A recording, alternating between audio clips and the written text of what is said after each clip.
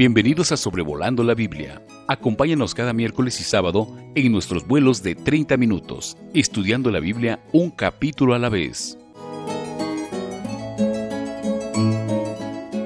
Un cordial saludo para todos. Me da mucho gusto saludarles y vamos a considerar el capítulo 40 de Génesis, cuando el avión va a descender a los 10,000 pies.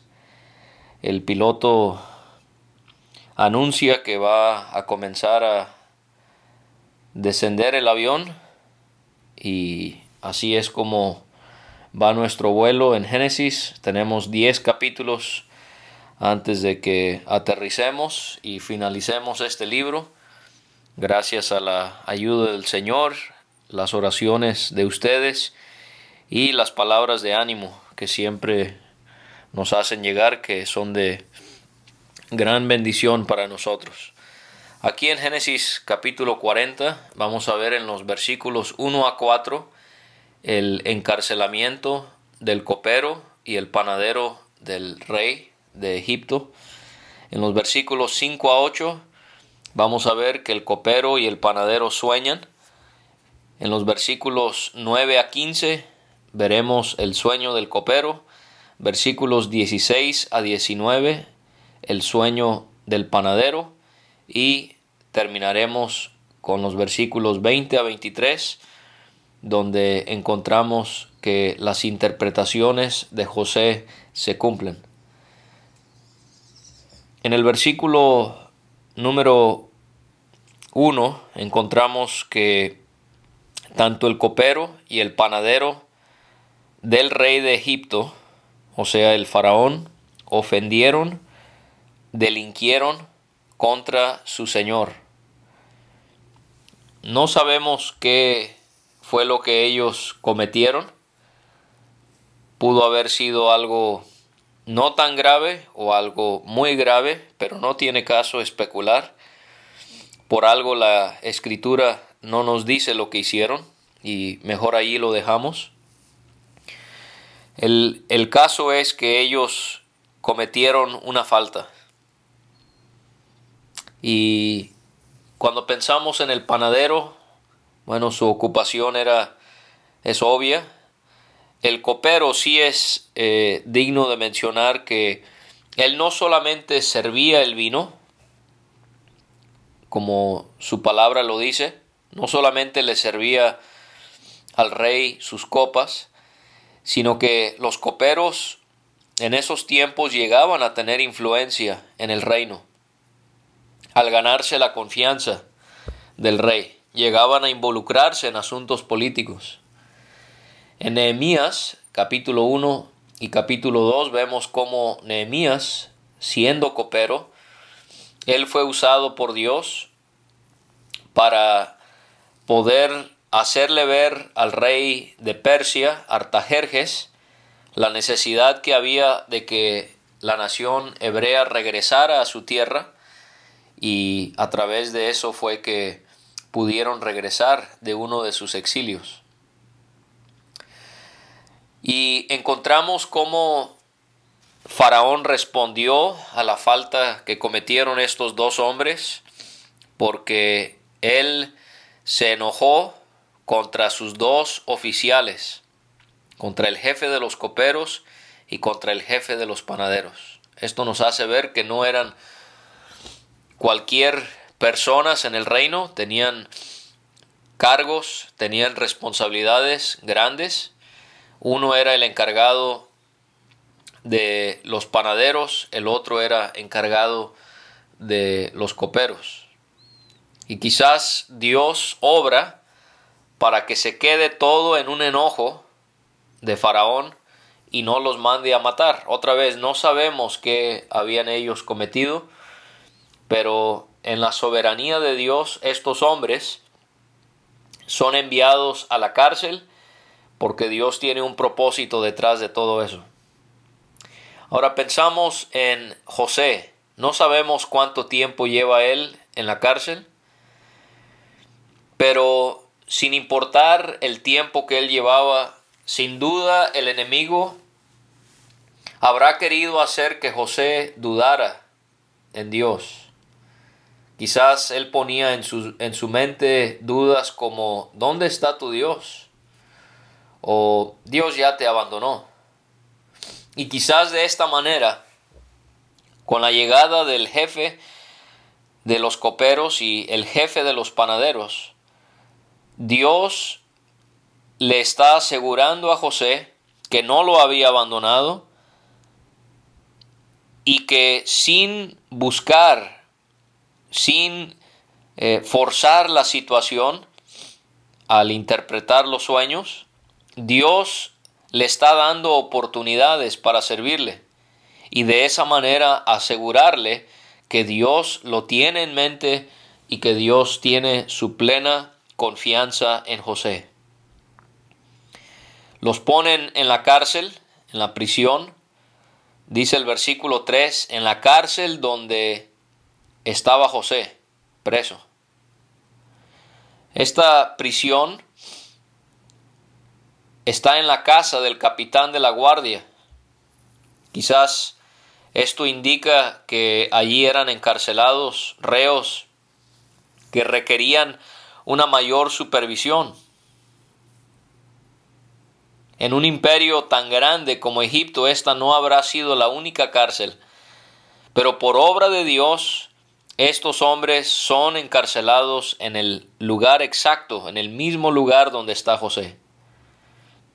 Y vamos a ver cómo se mencionó al estudiar el capítulo anterior acerca de la providencia de Dios, cómo Dios siempre está obrando. A veces es muy obvio, a veces no, pero Dios en su providencia permite circunstancias para que sus propósitos se cumplan. Ahora, aquí en el versículo 3, en la prisión en la casa del capitán de la guardia, quizás lo hace sonar un poquito mejor de lo que realmente era.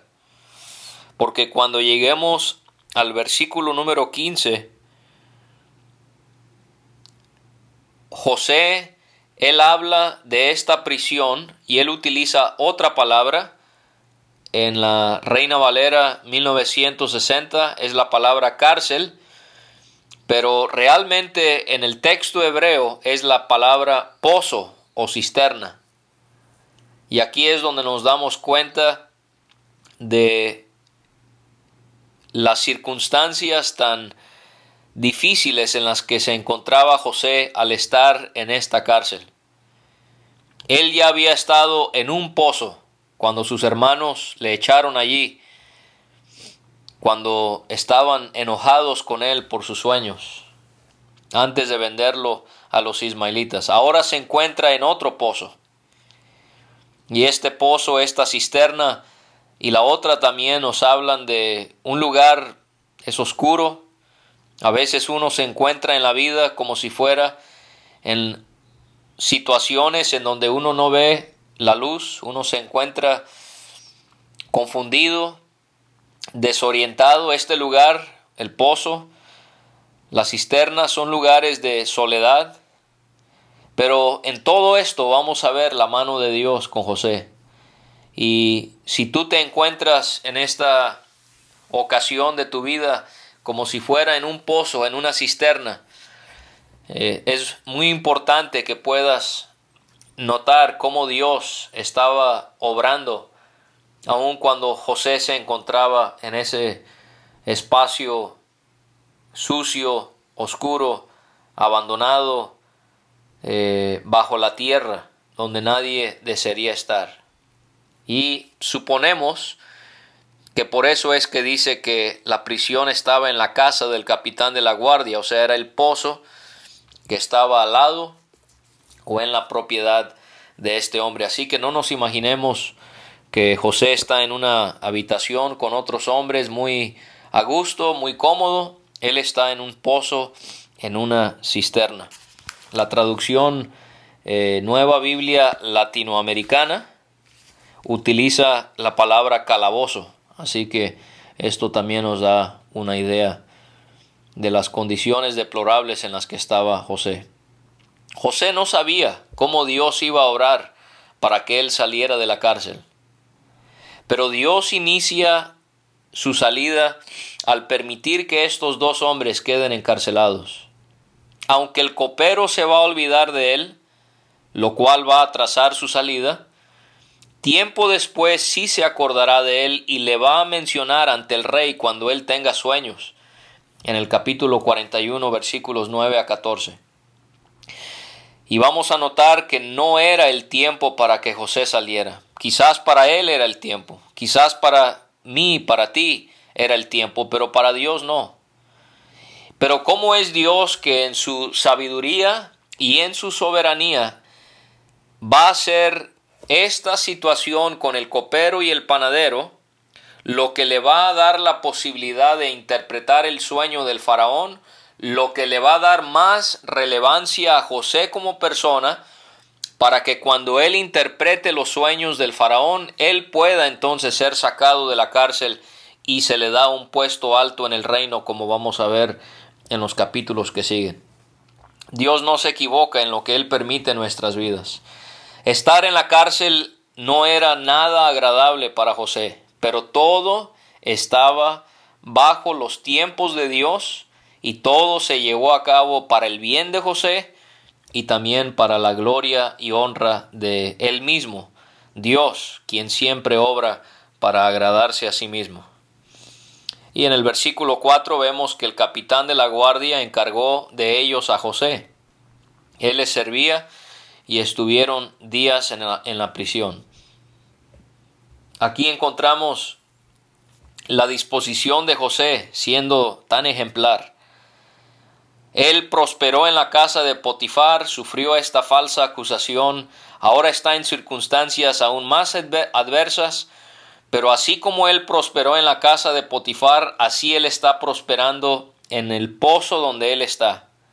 Y si Dios está permitiendo que en tu vida tú te encuentres en un calabozo, donde sufres rechazo, donde sufres falsas acusaciones, donde no ves oportunidades y te encuentras como si fuera encerrado en una cisterna donde no puedes servir como tú quisieras. Fíjate cómo José aprovechó esta oportunidad tan difícil para aún servir a los demás, ser prosperado por Dios y poder agradarle a Él. Aquí José otra vez es figura o representación de Jesucristo, porque José se encuentra con dos hombres culpables. Y así Jesucristo, cuando Él fue crucificado, Él, dice Isaías 53:12, profetizando acerca de su muerte, Él sería contado con los pecadores. Y así como José estuvo con dos hombres, así Cristo se encontró crucificado al lado de dos hombres. En este caso eran dos malhechores. En el caso de José, uno murió y el otro vivió. En el caso de Jesucristo, uno fue salvo, el otro se perdió. Así que ahí encontramos otra similitud entre José y nuestro Señor Jesucristo. En los versículos 5 a 8 vamos a ver que el copero y el panadero sueñan. Tuvieron un sueño, leemos en el 5. Todo parece indicar que es Dios el que les da este sueño, como lo va a hacer con Faraón. Pareciera, como ya he mencionado, que todo esto es para el bien de José, no tanto para los otros hombres, ni para otra persona. Parece que Dios está permitiendo estos sueños para que José pueda ser exaltado sobre el trono como gobernador, después de vivir muchas adversidades. Esto no debería de parecer extraño, que Dios dé sueños a personas no creyentes, como suponemos que lo eran el panadero y el copero en el reino egipcio. Lo mismo se acordarán, vimos en el capítulo 20, ya hace varias semanas, que Dios le dio un sueño a Abimelech para que él no cometiera pecado con Sara, la esposa de Abraham. Dios también le va a dar sueños a Nabucodonosor en Daniel capítulo 2. Así que encontramos Dios dándole sueños a personas no convertidas. Nabucodonosor sí se va a convertir a Dios, pero vemos aquí cómo Dios primero lo pone a prueba a José con los sueños del copero y el panadero. Después será con el del faraón. ¿Cuál es la lección? Bueno, quizás es lo que enseñó Cristo, que si somos fiel en lo poco, Dios permite entonces que seamos fiel en lo mucho. Como si fuera en nuestro servicio a Dios. No pensemos que vamos a comenzar interpretando sueños para Faraón sin tener que primero estar en el pozo e interpretar sueños para el copero y el panadero. Hoy no existen los sueños, no estoy diciendo que podemos interpretar sueños, sino que estoy tomando de esto una lección, que hay un proceso en la vida. Y así lo podemos encontrar con otros hombres. Por ejemplo, Felipe lo encontramos sirviendo a las mesas primero y después yendo a Samaria a predicar. Así que Dios nos ayude a aceptar los procesos por los cuales Él nos pone. Moisés, para poder ser el líder de Israel, tuvo que pasar 40 años en el desierto, y así pudiéramos ver a varios hombres que Dios los tuvo que preparar, así como Él lo está haciendo con José. Ellos estaban tristes, dice el 6, el copero y el panadero, y así José es también una representación del Hijo de Dios, porque así como Él llegó a ellos estando entristecidos, Cristo nos vio a nosotros en nuestra tristeza por causa del pecado y nos ha llenado de alegría. José en el 7 les pregunta: ¿por qué parecen hoy mal vuestros semblantes? Él está preocupado por estos hombres. Él está al tanto de que estos hombres están manifestando que hay algo que no está bien en ellos. Alguien que es vengativo y rencoroso no se va a preocupar en las cargas emocionales de los demás. Cuando nosotros en la vida hemos sufrido porque personas nos han dañado y nosotros nos volvemos vengativos y rencorosos, esto nos hace enfocarnos solamente en nosotros y no en nadie más. José muestra que él no tiene estos sentimientos negativos porque él se preocupa por las necesidades de los demás. Recuerda que tus necesidades están por debajo de las necesidades de los demás. Recuerda que Dios no quiere que tú te enfoques en tu prueba, en ti. Él quiere que esa prueba le beneficie a los que te están viendo seguir adelante y también beneficie a Dios para que Él reciba la gloria. No pienses en el yo cuando estás sufriendo dificultades, por más difícil que eso sea. José pregunta: ¿no son de Dios las interpretaciones? Contádmelo ahora. Él ya había tenido experiencia con Dios interpretando los sueños que él había tenido en el capítulo 37, cuando él todavía vivía en casa de su padre. Ahora, este tema de los sueños y la interpretación de los sueños. Hay personas que hoy en la actualidad tienen sueños y ellos dicen que Dios les reveló ciertas cosas. ¿Qué nos enseña la Biblia acerca de esto? Bueno, debe de llamarnos la atención que el último sueño mencionado en el Nuevo Testamento fue el que José recibió por parte de Dios para que él huyera de Israel y fuese a Egipto para salvar la vida de Jesucristo cuando Herodes quería matar a todos los bebés, varones, con lo de la visita de los magos. Y otra vez recibió sueño para que él regresara a Israel cuando Herodes ya había muerto. Tenemos otro sueño y es el de la esposa de Pilato, cuando se le revela a ella que Pilato no debería de tener nada que ver con Jesucristo, ese hombre justo que estaba siendo juzgado injustamente. Pero es notorio que estos son los últimos sueños mencionados en el Nuevo Testamento. El Señor Jesucristo nunca dijo tener sueños. Los apóstoles nunca dijeron tener sueños. Y lo que se utiliza mucho en estos días para justificar que Dios puede hablar a través de sueños es en Hechos capítulo 2. y el versículo 17, cuando Pedro, él cita que van a haber sueños y que van a haber visiones. Bueno, Hechos 2:17 está citando una profecía de Joel, y esa profecía no es para nuestros tiempos, sino que se va a cumplir durante el reino de 1000 años de Cristo aquí sobre la tierra. De manera que Dios hoy no nos habla a través de sueños. Su palabra está completa. Otro dato en cuanto a los sueños es que en las 4 listas que nos da el Nuevo Testamento sobre los dones espirituales, en Romanos 12, en 1 de Corintios 12, encontramos 2, y en Efesios 4, la 4ª lista, no aparece ningún don que tenga que ver con sueños ni con la interpretación de sueños.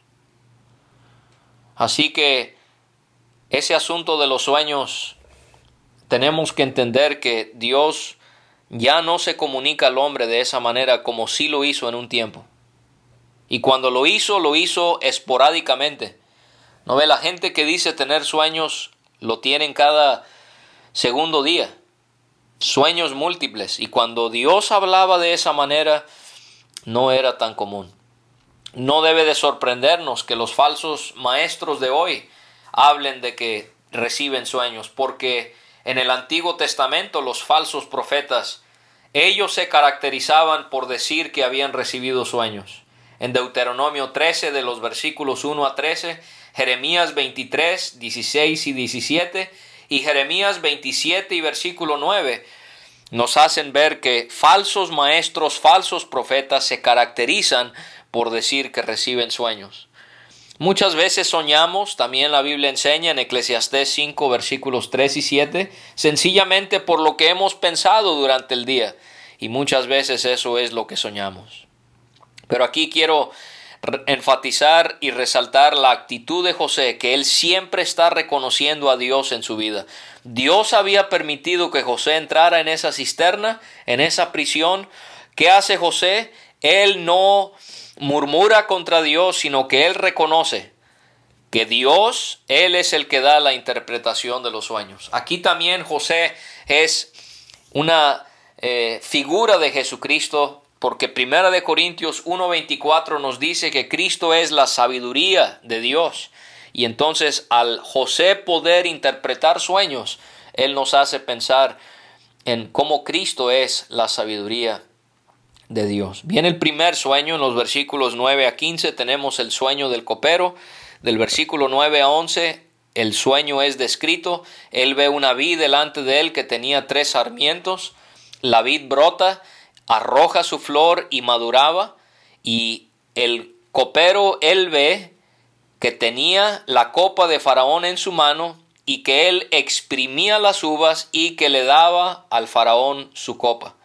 Entonces en los versículos 12 a 13 José va a interpretar ese sueño por la ayuda de Dios.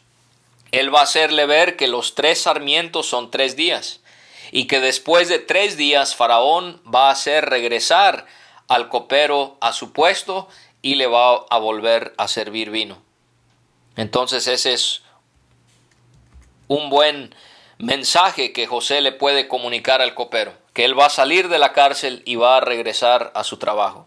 En el versículo 14 José le pide al copero: acuérdate pues de mí cuando tengas ese bien. Él está esperando que esta pudiera ser una manera en la que él pueda salir de la cárcel, que él pudiese mencionarle ante el faraón para que pueda salir. Y así como José pidió: acuérdate pues de mí, aquí hay otra semejanza entre José y Jesucristo. Recuerda que siempre queremos encontrar a Cristo en la Biblia, sea el Antiguo o el Nuevo Testamento. Cristo, él dice acerca de su muerte, para que nosotros en el partimiento del pan, con el pan y la copa, él dice: haced esto en memoria de mí. Él quiere que nos acordemos de él. Así como José le pidió al copero, Cristo quiere que nos acordemos de su muerte para poder alabarle de esta manera. Él le explica al copero que él había sido hurtado de la tierra de los hebreos, y tampoco he hecho aquí porque me pusiesen en la cárcel. ¿Será que el copero entonces había sido acusado falsamente, porque dice José, tampoco he hecho aquí. Eso no podemos estar del todo seguros. En los versículos 16 a 19 tenemos el sueño del panadero. Y en los versículos 16 y 17 José escucha que el sueño es que el panadero, él vio 3 canastillos sobre su cabeza, y que en lo más alto habían toda clase de manjares de pastelería para el faraón, y que venían aves sobre su cabeza y se los comían. Bueno, esta no va a ser una buena interpretación para el panadero, porque José explica que los 3 canastillos son 3 días, y que a los 3 días Faraón lo va a decapitar, y que él va a hacer colgar su cuerpo, y que de esa manera sería comido su cuerpo por aves. Pienso en José es un buen ejemplo de lo que debemos ser como predicadores hoy en día. El evangelio se ha convertido en un mensaje de superación personal, donde se enfoca muchas veces en la prosperidad, en la salud, en uno mismo, cuando el evangelio es el pecado, la causa del pecado, que es porque lo hemos heredado de Adán, la consecuencia del pecado, que es debemos de ir al infierno porque hemos cometido maldad, pero en su gracia Dios envió a su Hijo y lo hizo que Él muriese y resucitase por nuestros pecados, y que nosotros no podemos hacer absolutamente nada, y que si creemos en Cristo tenemos el cielo, y que si no creemos en Cristo tenemos el infierno asegurado. José fielmente dio la interpretación a ambos, al copero que iba a ser salvado y al panadero que iba a ser matado. Tenemos que regresar a las bases bíblicas en todo tema, en este caso en cuanto al evangelio, ser fieles al mensaje que Dios nos ha encomendado. En los versículos 20 a 23 terminamos viendo cómo las interpretaciones de José se cumplen. Porque en el versículo 20 leemos que al tercer día, que era el día del cumpleaños de Faraón, alzó la cabeza del jefe de los coperos y la cabeza del jefe de los panaderos. Vemos que al copero lo hizo volver a su oficio y al panadero lo ahorcó, como lo había interpretado José. Algunos utilizan esto junto con la muerte de Juan el Bautista en el Nuevo Testamento, que también fue en un cumpleaños, para decir que no debemos de celebrar el cumpleaños de nuestros seres queridos. Esto no tiene nada que ver con eso. No considero que hay ninguna falta, ningún pecado en reunirse y en darle gracias a Dios por darle otro año a un ser querido. El copero entonces regresa a su trabajo, el panadero es matado, es ahorcado, y en el 26 termina la historia que iba humanamente hablando muy bien, termina muy distinto a lo que nos imaginábamos. Quizás pensábamos, aquí está, José ya va a poder salir del pozo porque él interpretó los sueños y todo va a estar bien. Pero no, el jefe de los coperos no se acordó de José, sino que le olvidó.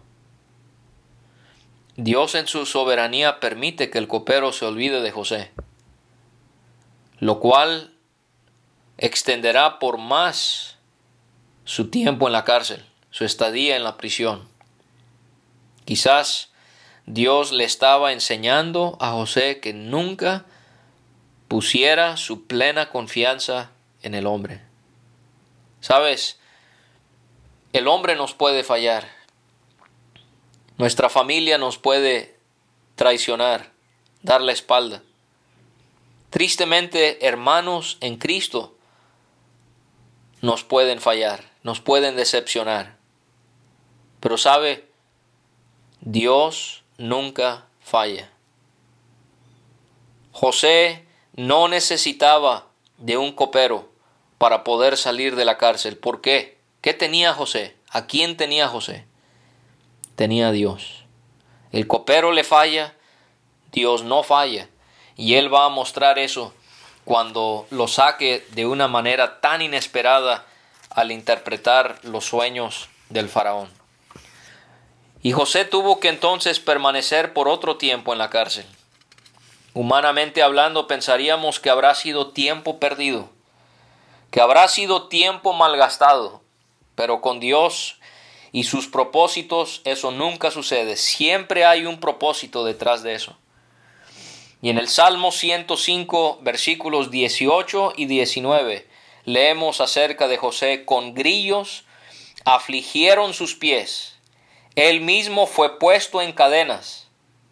Eso también describe la condición de José en esta cisterna, en este calabozo, hasta que su predicción se cumplió, o sea, hasta que él fue levantado para ser gobernador de Egipto, tal y como él se lo había anticipado a su familia a través de sus sueños. Pero quiero que noten, dice, la palabra del Señor lo puso a prueba. Y así que podemos nosotros confiar en el Dios de José, que Dios tenía un propósito en dejarle ahí por más tiempo. Gracias por escuchar este estudio. Escríbenos a sobrevolandolabiblia@gmail.com. Visita nuestra página www.graciamasgracia.com. Hasta la próxima.